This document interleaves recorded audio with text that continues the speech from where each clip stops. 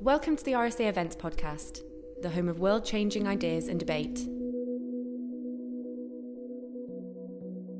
Thank you everyone who's decided to stay with us in the great room. Welcome back. A Sunday night ritual in my house often involves watching one of the great nature documentaries that the BBC produces. Most recently, we have been glued to the brilliant UK-based series, Wild Isles. Let's take a quick look. Welcome to a place that is astonishing. Nature in these islands, if you know where to look, can be extraordinary, dramatic, and beautiful. It rivals anything I've seen elsewhere. It's not far. It's home.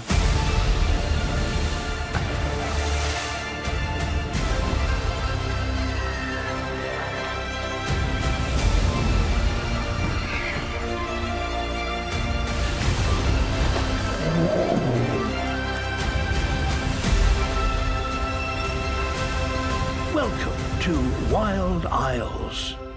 Watch on BBC iPlayer. Whether it is fledgling eagle chicks in the Cairngorms, bees extraordinarily laying their eggs in empty snail shells, or those determined Atlantic salmon battling their way upstream, the series as a whole shows us some remarkable images. Every single episode, I'm sure you'll have noticed, comes with a really important message, a familiar warning. Our impact is making life harder and harder for almost every species that we share our wild isles with. To discuss the challenges faced by the animals and the camera crews, please welcome series producer Hilary Jeffkins. We've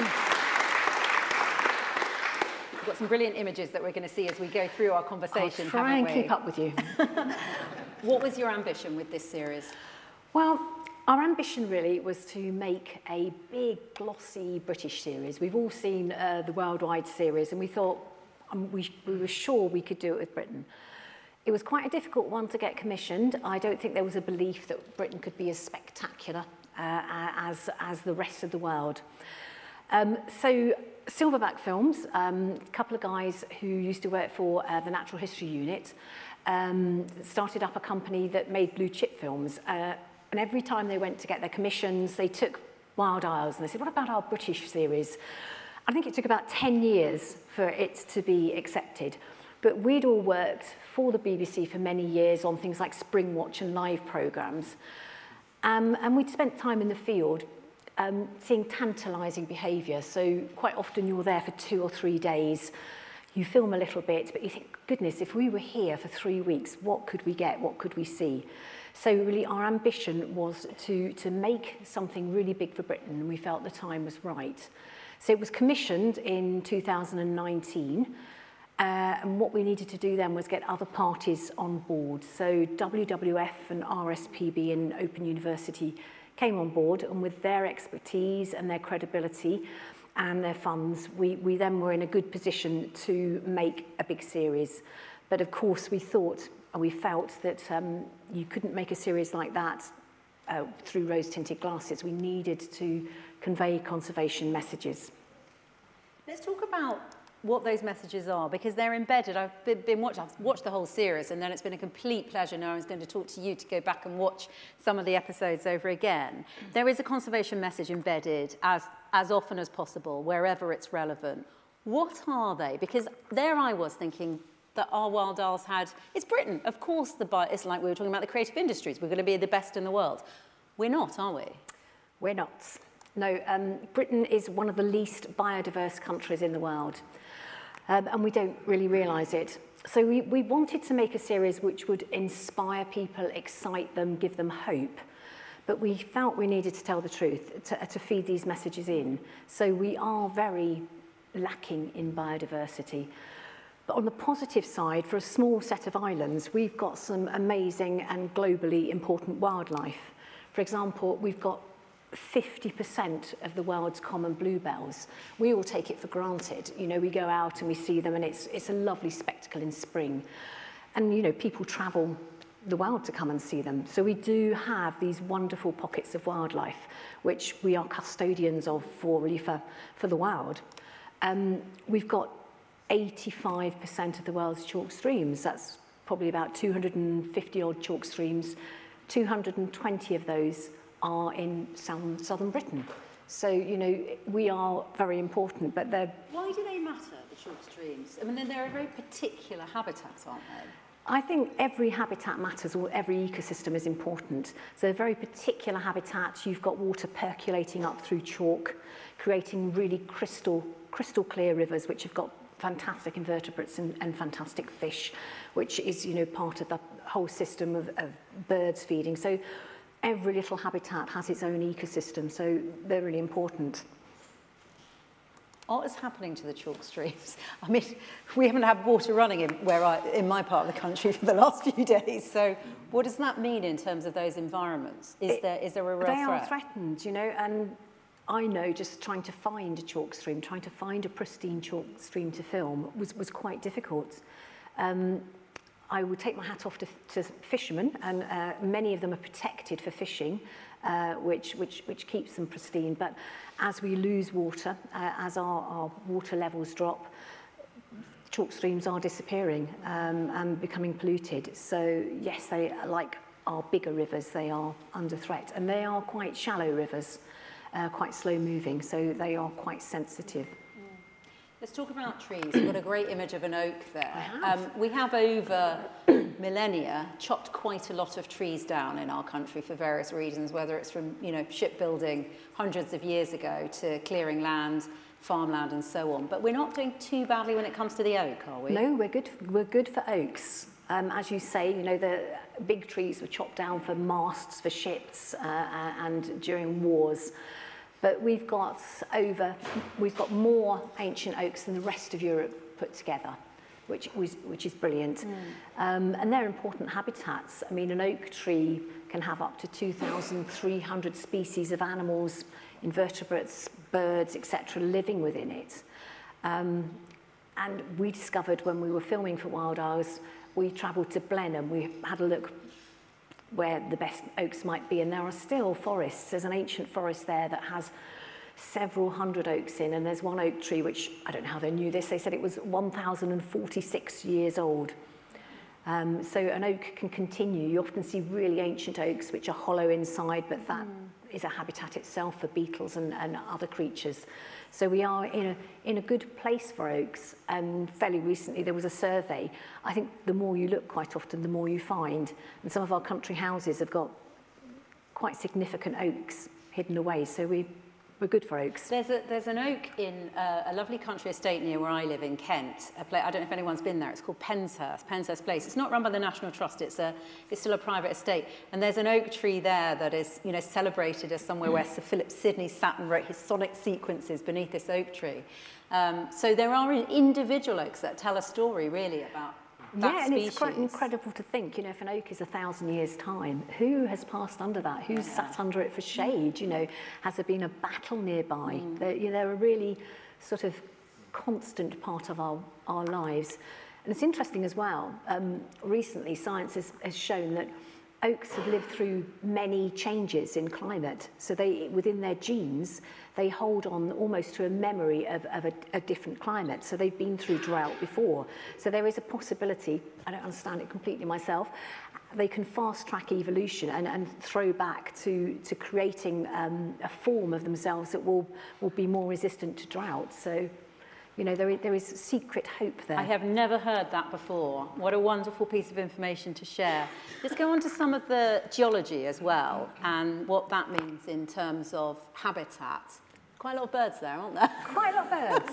Quite a lot of birds. So Britain is also important for migratory species, and that's a place called Bass Rock in the Forth of Firth. And in the winter, it looks like a sort of slightly smeared piece of rock, but in the summer, you have 75,000 gannets. It's 175,000 pairs of gannets return. So it's the largest gannet colony in the world.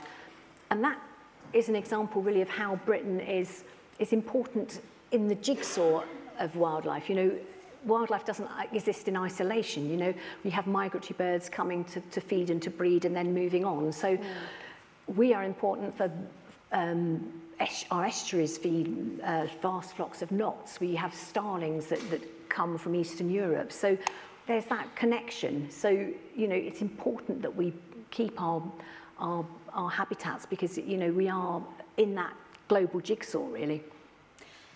We've managed to talk for about 10 minutes already about a BBC documentary series without mentioning national treasure David Attenborough. And I did entice people back into the room earlier on by mentioning that there's a story about how you got him involved that incorporates a lemon drizzle cake. He wasn't on board right from the get-go, was he? No, I mean, we've been pushing the series for quite a long time. So we didn't actually sell it with him. We sold it for it in its merits as a wildlife series, but we always secretly hoped that he might be interested to do it. And at the time when we got it commissioned, he was really busy, as he always is. So we sort of went to see him, and I do know he's got a bit of a weakness for cake. And in the past, when we've been filming, we've had incidences where he says, "Are you going to have a pudding?" And I'll say, "No." He said, "Oh, perhaps you should have this." And then he'll eat it, and he said, "Well, it doesn't count, does it? Because it doesn't count for me because it was your pudding." So he's always been into cakes and things.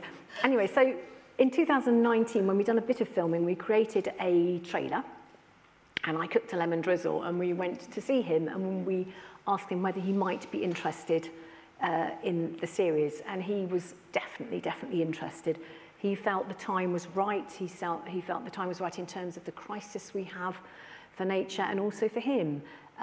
He'd been around the world. He'd filmed a lot of global wildlife, but he felt he hadn't seen or been at home enough.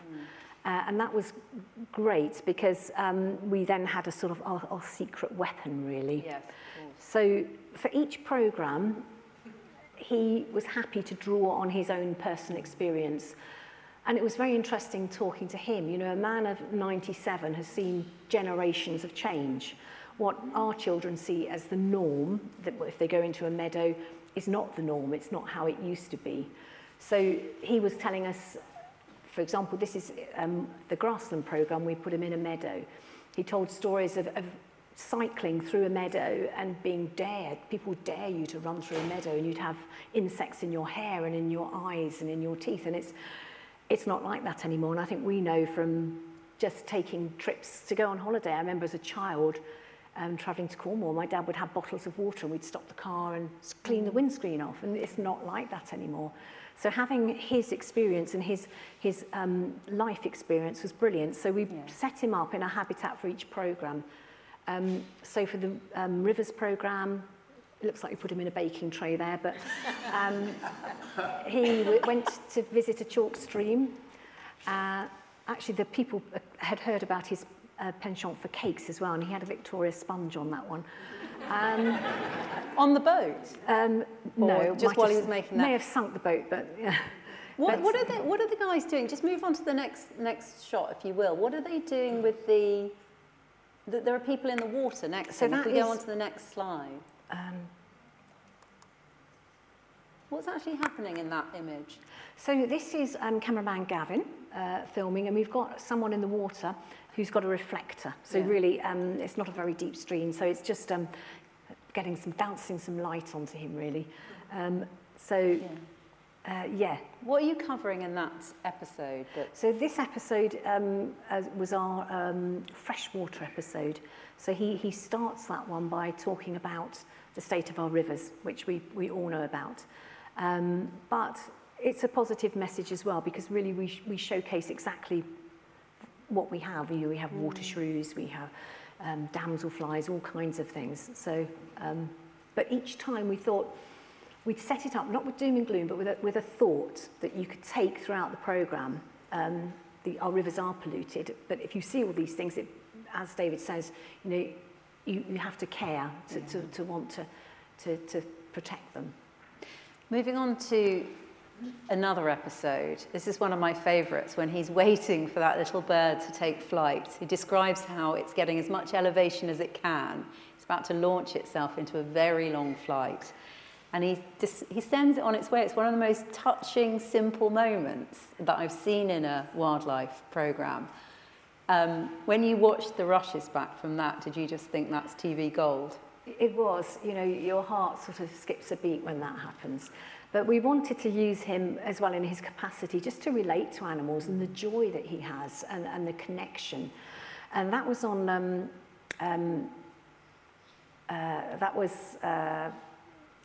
my mind's gone, it was on an island, Skoma. Skoma. And we were slightly worried because there were 87 steps to get from the bottom of the island up to the place where we were filming, and it was a night shoot. With a 97-year-old man, 97-year-old who's a national treasure. And we had bird flu, so we had to be very, very careful, you know, about touching birds, etc. But it's a waiting game, and he's so patient and so ready to say the right thing at the right time. So that's some Manx shearwater that migrates to Britain, and they nest in tunnels. And in June, July time, they migrate 6,000 miles back to South America, and he was just waiting for that little bird to take off. It took a while, and then it just kind of launched itself up, and he quite endearingly said, "Bon chance, good luck," you know. Yeah, it's a lovely, lovely moment. Let's talk about the stories you chose. I'm looking at all those post-it notes. You can't tell them all. How do you choose which ones to tell, which ones you can tell and you can film successfully? Because you mentioned to me when we chatted on the phone, how many filming days to make this series? 1,631. And how many for the salmon, just the salmon going up the... Well, the salmon we filmed all the way from the ocean, so coming up the estuary right to its spawning grounds. That was 71 days on that, which includes, you know, the underwater, the waterfalls, days where you sit doing nothing for quite a long time. So to choose the stories, we tried to balance out the animals between the programmes, so some invertebrates, some bigger predators, to balance out the emotions as well of the stories, and the colours, you know, different colour palettes, but also stories that we could relate to in terms of the conservation messages as well. And we were also looking for surprising animals with sort of new behaviour that we could capture, because we've got an educated audience that watches a lot of wildlife, so we need to go a step further. You know, they've seen a lot, so how can we make it more interesting, make the stories deeper, you know, let them see more? Bees on broomsticks. Bees on broomsticks, yeah, which that's a mason bee. We had Harry Potter music on that, which was quite fun. And that's a bee that it's a solitary bee that lays its egg in an empty shell, and then it covers it up with sticks. So the egg goes in, it provisions it with pollen, and then it hides it. So it was quite fun just seeing them whizzing across with their broomsticks. And we tried to choose exciting behaviour. So this here is a white-tailed eagle, which has been reintroduced after extinction up in Scotland. That's in Islay. And the wardens up there had seen snippets of behaviour. They'd seen them catching barnacle geese. So no one had properly filmed it as a whole sequence. So we sent our guys up there. And we had to build hides.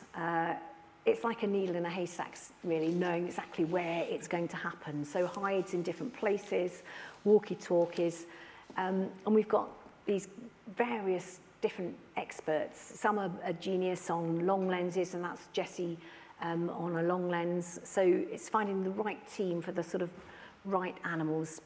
And this is orca, killer whales. We were quite surprised at the behaviour there, and you've probably seen killer whales in the big blue chip series pushing seals off icebergs, but you know, we've got our own killer whales that come to Britain, and they had a really interesting strategy hunting in the kelps, chasing of getting seals in the kelp channels and then pushing them out to open water.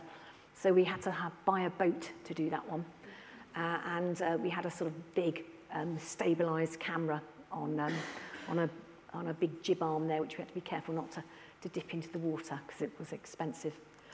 And it was getting those angles as well. You know, you want to see things as if you're there. So we put cameramen in the water. That's Doug, who we were talking about before, Doug Anderson, who's a brilliant cameraman. And he had to wear a hat just so that they didn't dive at him. That's gannets.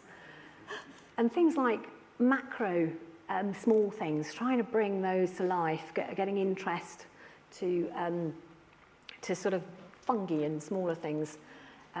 This is Katie, who had a tracking system and incredible lenses to get those really close-up macro angles. And things like the bluebells that we were talking about, just getting some movement into them, using tracking systems. And we did a sequence where we had cable dollies that we tied to trees, and when the bluebells were green, we whizzed them across. Then we went back a couple of weeks later and we strapped them back up and whizzed them across again. So just getting all those different angles and different ways of filming them. The series, I mentioned the messages that are delivered in the series, but it has, as any great documentary does, and particularly wildlife documentary, this really has an afterlife, doesn't it? And I don't just mean it sits on the iPlayer to dip back into, like I have been in recent weeks. What is it leading us to? How does it inspire us? Today at the RSA is all about what can go right. And I'm hoping there's a message here of hope and positivity too. Yes, so a separate programme was commissioned called Saving Our Wild Isles. We didn't want to sort of leave our audience sort of despondent without something to do. And we felt more than the global programmes, actually this is on your doorstep, you can do something. So Saving Our Wild Isles is a positive programme. It explains more about the issues because we only touched on them to make people think. But it showcases people that are making a difference. So groups that are replanting seagrass, trees, farmers that are farming with nature. So lots of really inspiring projects. And just in the news this week, there was the reintroduction of dormice into a particular national forest. It's really lovely to hear those stories still emerging, even if I mean, tiny creatures, and then there's all sorts of rewilding and reintroduction programs, aren't there, at the moment? Shall we take a few audience questions? Does anybody, I mean, we've got one of the great wildlife filmmakers with us, so please do. If there's a gentleman at the front here with the, just wait for the microphone to come to you. Do pop your hand up now so I can get a sense of who we might go to next if you've got a question. Great. Well, Is it on? Yeah, well, I'm a great admirer of the Natural History Unit programs. And you said something that struck me, but I know that it's as it is. You were shooting like 1,000, or you were dedicating for the program 1,500 or more than 1,000 days, isn't it? 1,631, we think. Yeah. Okay. But my question has to do with what happened afterwards, because what I know is that you take, I mean, years to watch every single shoot, and also you have to tag everything, because there is a very sophisticated metadata system that also helps sometimes in detecting using AI certain birds and wildlife. So my question has to do with the process that you take after that, and how I mean, perhaps you can tell us a little bit more about the people that are involved. I know that they are, I mean, when we talk about metadata, we talk about taxonomy, but actually I know that there are many biologists involved in the process. Hilary, what did you start out as? I studied biology, so I mean my Thank you, great question. Really was the stories which I wanted to tell and share, because there were amazing things happening. And that's a really good question, because we work with lots of specialists, and they are our bread and butter. They are what make our stories. And we see things that they don't see. So they tell us about their research, but they don't sit there day and night trying to get these shots, and they don't have cameras that will shoot in the dark, macro lenses which will show you the hairs on a beetle's legs, you know. So we do share footage with scientists, and we have a good relationship with them.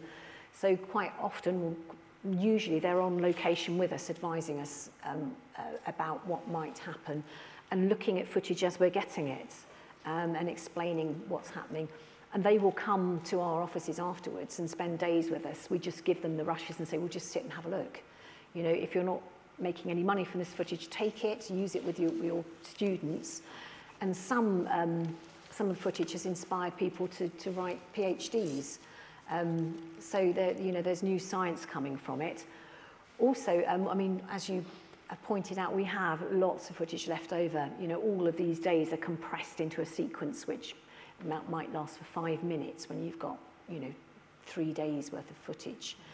And Silverback Films are working at the moment on a new initiative where they're trying to package up film which can be used for NGOs and charities for conservation messaging without a cost. So that project is ongoing as well. Brilliant. Lady in the next row, that's it, perfect. Thank you. I just think the series was absolutely brilliant. It was spectacular. And if anybody's not watched it, should watch it all. And I'm really glad you mentioned the 6th episode as well. It builds on actually your last point, which was, I'm really curious, what's the story that didn't quite make it into the series that you would love still to be told? There's always some animals that you can't do. So I do love house martins, swallows and swifts, and we didn't manage to cover them. But it's some of the macro stories which are the most surreal, really, some of the life cycles. So there was a story about a zombie ladybird, actually, which we didn't get to film. And it's a story of a parasitic wasp that lays its egg into a ladybird and then sort of starts to develop inside it, but keeps the ladybird alive, so it kind of moves around with this kind of shell of a ladybird on it and then hatches out. It's quite gross, but I just haven't quite worked out how to get inside the ladybird yet. That's the challenge. That is the amazing thing. With the, you know, the one with the shell, with the bee, and I was thinking, how did you get a camera inside the shell, the snail shell, to film the bee coming in? How big is that camera? Tiny. So we had an amazing cameraman who just loves a challenge, really. So he'll look at things and develop lenses. So he sawed the end off a snail shell. And these bees, when they're actually doing what they're doing, they're really intent. So if you put one next door to the shell that they're working in, sometimes they'll get a little bit confused and they'll sort of come in. So he had a lens which was able to sort of look right inside. So it's a combination of techniques, really. Let's take we've got one last question. Could we bring the microphone over to the lady in the pink dress in the middle here? Thank you. Thank you. Absolutely fabulous series. Since you filmed, we've experienced the worst avian influenza epidemic that this country has ever seen. Over 20,000 wild birds, at an estimation, have died. Do you know if that gannet colony has suffered, and gannets in particular have really suffered from the avian flu? It has suffered, and last year we went back to film some footage at the same angles to show that change. And we had heard that quite a lot of birds had died, but it's not an absolute disaster on this one. That gannet colony has reached capacity, really. So quite a lot of the gannets that had poorer nesting grounds on the outside of the colony are moving in. I mean, the tragedy is that these birds are quite long-lived, so gannets can live for sort of 20-odd years. So it will take time for those numbers to build up again. So, yeah, it has been affected, but there is hope for it. I'm so sorry we haven't got time for more questions. I really know that Hilary is such a highlight for lots of people today. It's been a personal, complete pleasure speaking to you. Thank you. Ladies and gentlemen, would you please thank Hilary Jeffkins?